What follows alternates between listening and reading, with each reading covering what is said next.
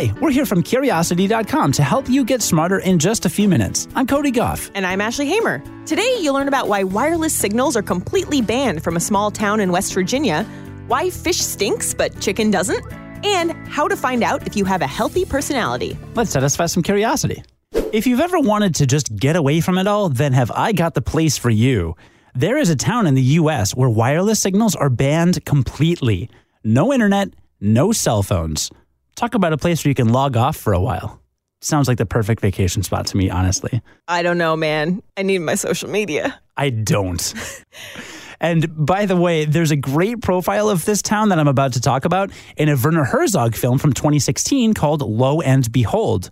It's a documentary about the past, present, and future of the internet and how it affects human interaction in modern society.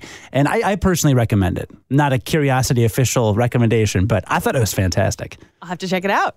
But in case you didn't catch that film, here's the scoop on the town of Green Bank, West Virginia. It sits right in the middle of the National Radio Quiet Zone, which is a region spanning 13,000 square miles, or 34,000 square kilometers. It's an area where earthly signals are muted, so cosmic signals can be heard. And it's been that way since 1958. These days, the tiny town is where you'll find the largest steerable radio telescope in the world. Large as in 2.3 acres, or about 1 hectare. And it's taller than the Statue of Liberty. Green Bank is also where you'll not find a long list of things that might interfere with the telescope, including a baby monitor, or an automatic garage door, or a microwave, or a wireless doorbell. After all, the telescope is sensitive to changes as small as a billionth of a billionth of a millionth of a watt. That's the energy of a single snowflake reaching the ground. That means almost any kind of electrical device can overwhelm that system.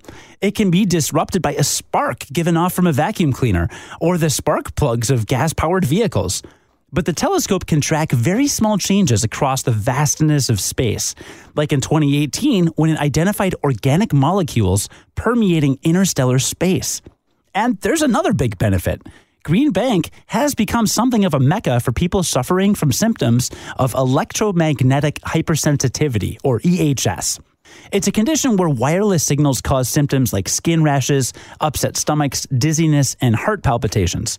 Although, to be clear, doctors don't all agree that the condition is real. Some say it's psychosomatic or all in the patient's head. Whether it's real or not, though, Green Bank is definitely the place you want to be if you think you have it. Although, I can't promise you'll be able to come across our podcast very easily. Picture this. You're at work, walking by your kitchen, and it hits you. It only takes a couple seconds.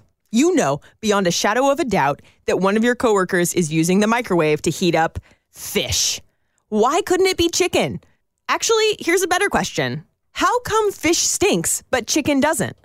Here's the science, along with how you can neutralize the smell the next time you bring last night's leftover tilapia into work. Or the next time your coworker does. Guilty as charged.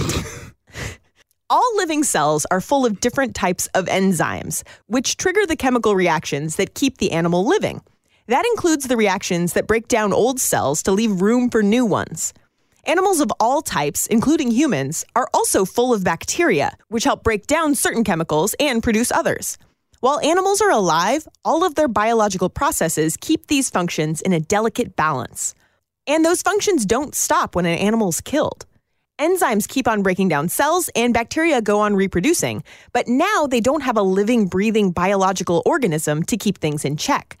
Luckily, cold temperatures make chemical reactions slow down, which is why it's super important to keep meat and seafood in the fridge. The fridge slows down bacterial growth and enzyme activity, which is why we use refrigerators and freezers to keep our food fresh. Now, here's where smell comes in. Chickens and cows are warm-blooded creatures with bodies to match, so putting their meat in the fridge slows their biological processes considerably. Fish, on the other hand, are cold-blooded creatures that live in water temperatures that aren't much different than your refrigerator. So fish-related enzyme action will happen just as easily in your fridge or in the grocery store as it would in water. And those fish contain high levels of a chemical that bacteria breaks down into trimethylamine, or TMA. TMA smells. And that breakdown happens slowly at first, but it speeds up over the course of a few days, which is why you need to cook fish so soon after you buy it. The FDA recommends 2 days, by the way. As for the smell, if your fish is fresh enough to cook but you can't get over that fishy odor, then try to soak the fish in milk for 20 minutes. The casein in the milk will blend with those fishy-smelling compounds and draw them out of the flesh. Or, for a quicker fix, just spritz some lemon juice over the fillet. The acids will neutralize the smell, and you'll be left with a citrusy seafood dish. And hey, you can always bring lemon juice into work as a gift for your coworker who seems to have seafood leftovers for lunch every day. Cody, they're not leftovers, they're meal prep. Oh. It's very official. I packed them on purpose. Yeah, well, when there's TMA, my nose is getting TMI. Ooh, that's a good one. Is it? Today's episode is sponsored by First Alert. There are 3 things every homeowner wants their home to be: smarter, safer, and more fun. What if I told you OneLink by First Alert can cover all 3 of those things? First, meet your family's new best friend, the OneLink Safe and Sound. It's a hardwired smart smoke and carbon monoxide alarm with a premium home speaker. And it's Alexa-enabled, all in one sleek device. It's built with First Alert safety technology and provides an immersive, great sound experience. The Safe and Sound elevates any home. But it gets even better than that. OneLink by First Alert also offers the OneLink Smart Smoke and Carbon Monoxide Alarm that works with the OneLink Safe and Sound. The device is easy to install and protects against both smoke and carbon monoxide. If smoke or CO is detected in the home, the smart alarm will notify you using exclusive voice and location technology and send a notification to your smartphone, whether you're at home or away. A smart home should start with smart protection, and OneLink by First Alert welcomes you to a smarter, safer home. For more information, visit onelink.firstalert.com. One more time, that's onelink.firstalert.com. You know the big 5 personality traits we've talked about before? It's also known as the 5-factor model, and researchers mostly use the 5 traits to define personality disorders. Well, in a recent study, a team of researchers set out to do the opposite and define personality orders.